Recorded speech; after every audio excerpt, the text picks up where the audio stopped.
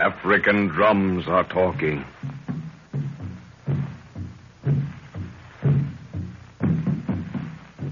Spotted sunlight fades from the floor of the forest, and daytime twilight becomes a wall of inky blackness.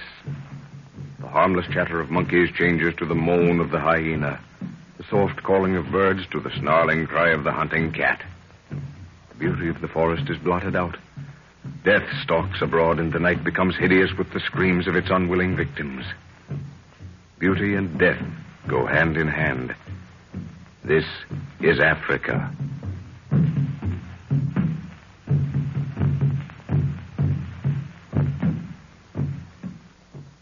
In the village of the leopard men, Ifabe, the mysterious native girl who has just broken the charm of death cast on Jack by Melini, the witch doctor, hands the professor a beautiful golden goblet with strange carvings on it. Professor Edwards identifies the cup as of very old Egyptian work with Roman lettering and of great value. The girl promises to tell him where there are many more, but first the party must rest for a while, as the place is many days' march from the village. We find the professor and Jack just awakening after a full 12 hours' sleep. Hello, Jack. You up and about already? What time is it? 4 o'clock, sir. Is it? By George. Well, I slipped the clock around. Soon be sunset. By the way, how do you feel now? Oh, fine. I've been waiting for the last 15 minutes to ask you what happened. Last thing I remember was Fabe telling me to sleep. I guess I did. Yes, you did. Soundly. She saved your life, my boy. Fabe? Oh, hello, Nguru. That smells good. Banana cakes, eh? Oh, good buona. Yes. Let me get my boots on and I'll be with you. Any water, Jack? Yes, in that wooden bowl over there. Little buona, all well one time, huh? Yes, thanks, Ngo. But I haven't the faintest idea of what happened. Witch doctor. Him make 'em devil fetish. Yes, I remember that much. The whole of my right side seemed to be paralyzed. I think I remember the pain moving into my left leg, too. Oh, hello, Lorna. Oh, Jack, it's so good to see you well again. Are you all right now, darling? No bad effects? Never felt better, dear. I'm just trying to find out what happened. Perhaps you can tell me. Don't you think we'd better forget about it, dear? The whole thing seems like a nightmare now. Let's just be thankful Ngoro brought Fabi along when he did. But how did Fabi come to... Oh, forget about it for now, Jack. We'll discuss it later. Yeah, that wars took the cobwebs out of my head. You know, there's something interesting I want to discuss with you. Oh, it's something thrilling, Jack, and matches perfectly with what Ngoro said was going to happen. You mean about the health? The buried money? Yes, but it isn't money that's buried. Here, take a look at this cup. Isn't it beautiful? Great Scott, sir. Where did you get that? Why, it's solid gold. Yeah?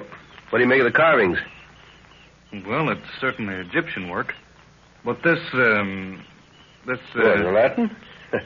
Had me guessing for a while, but I think I made some sense out of it. What does it say on it, Father? Well, as far as I can make out, the cup evidently belonged to a set of gold plate that was owned by a gentleman called Septimus.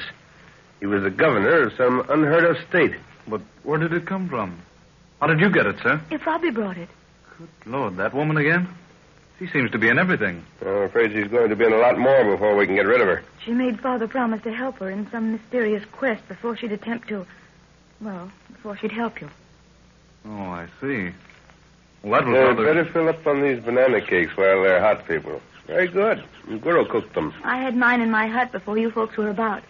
How does he make them, Father? With flour from dried bananas. Native dish. Now, come on, Jack. I'm a bit worried about that promise you had to make, sir.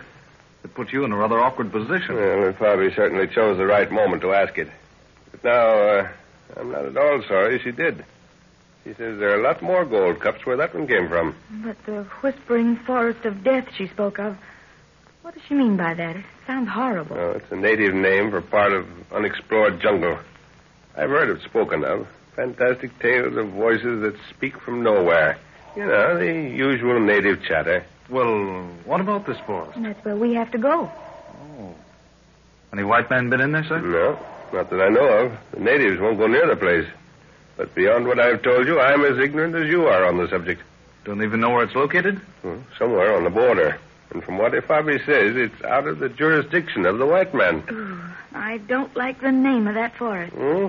Bwana, need snake woman. Tell 'em plenty, huh? Yes, Ngoro. I've never known her to be wrong. But there's one thing we must be very careful of. We must never actually trust Ifabi.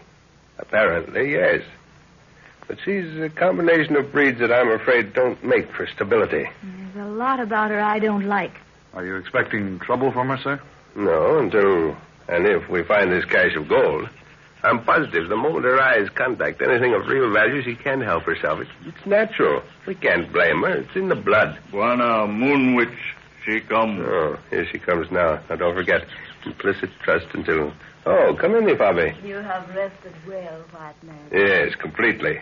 And I'm anxious to hear more of this journey you wish us to undertake. We begin with the rising moon, for the keepers of the treasure have left their huts, and we must follow them. Oh, the young Bwana is well again. Yes. I'm told I have you to thank for being on my feet once more. It is of no matter, for Ifabi has need of the white man's help. Well, who are these keepers of the treasure? They are the ones whose place it is to visit the whispering forest of death and talk with the spirits of those who once were. With the passing of the 4 seasons, the waning of a moon, these 2 men leave their huts for that purpose. Yes, I've heard of such things. They keep the secret of the treasure in one family and visit it once a year to see that it's safe, eh? And no man may follow because of the devils who guard the way. Well, then, how did you come by this cup of gold, Ifabi? There were 3 brothers, white man. They were called the keepers of the treasure. One of them brought the cup to me as a gift. And now there are only 2 keepers, eh? Yes. They guard their secret well. The other 2 found out, eh? Evidently.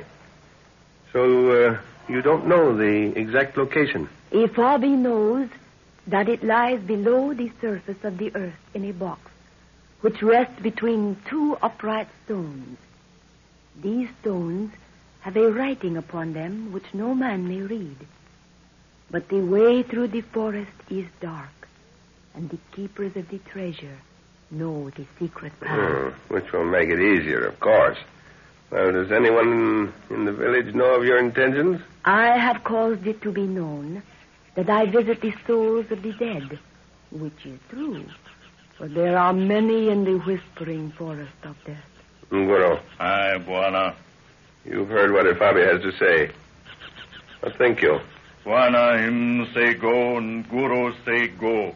Maybe catch 'em forest devil, make 'em fight, huh? That's all you live for, in the hope there'll be a fight. And we may catch a forest devil at that. Well, any suggestions, people? Personally, Father, I'd like to know more about this forest with the spooky name. Does Ifabi know anything about it? Ifabi knows that the breath of eternal sleep whispers unceasingly through its branches, and even the jackals may not stay within the reach of its perfumed breath. Perfumed breath, eh? Well, aren't you afraid to go in there, Ifabi? Death holds no terror for Ifabi, since life and death are but one in many ways. Well, all right, then. It's settled. When do you want to start? It is well to begin now, as the sun is leaving the earth. Ifabi will meet you where the trail joins the mountains. Where does the trail begin? To the east of the village, and will lead along the roots of the mountains. Your warrior will find it. The keepers of the treasure will not hide their marks, for all men know it is forbidden to follow. Ifabi goes now. You will see her when the face of my father shines upon the earth. Well, that starts us on the move again. Feel up to it, Lorna? Yes, I think I'm just as anxious to get there as you are. Well, we haven't anything to pack. How about supplies, sir? Have to trust to luck and hope there's meat to be found along the road. What's that you have there, Nguro? Him plenty banana, make 'em bread, Bwana. Banana flour. Well, you people can have all the meat you want. I'll take Nguro's cake. Well, have you left anything in your hut that you might need, Lorna? I haven't anything to leave, Father, unless it was some of the dirt from the cave. Hear that leopard, sir? Yes. Sounds as if it's been wounded. Drum's talking, too. Bwana, Him which doctor go for be plenty dead. Locally say Melini die. Melini dead? Well, let's have a look. Hey, George, yes, they're pulling down the walls of his hut. There'll be a dance of death in the village tonight. Does it say how he died, Father? No, they're merely acquainting other witch doctors of the fact. But I think I can make a good guess. Melini and Ifabi practically ran this village between them. I was wondering how they were going to split up. He evidently knew she was going after the treasure. Nice little traveling companion to look forward to, sir. Yeah, so you see what we have to look out for. Hello. Yeah, there's another message going out. The natives are gathering in the square. They seem excited about something. Juana, locally say white man dower kill Melini. What does he say, Father? But the drum says the white man's medicine killed Melini. Quick, everybody. We've got to move out right away. I'll bet the chief's son started that. Well, they're starting down this way, sir. We can't leave now without being seen. Cut away through the back of the hut. We can get into the high grass before they get here. Use the big sword, Ngoro. Aye, Juana.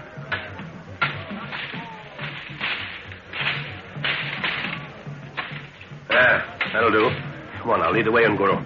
Follow him, Lorna. Have we got everything, Jack? I think so. All right. Let's go.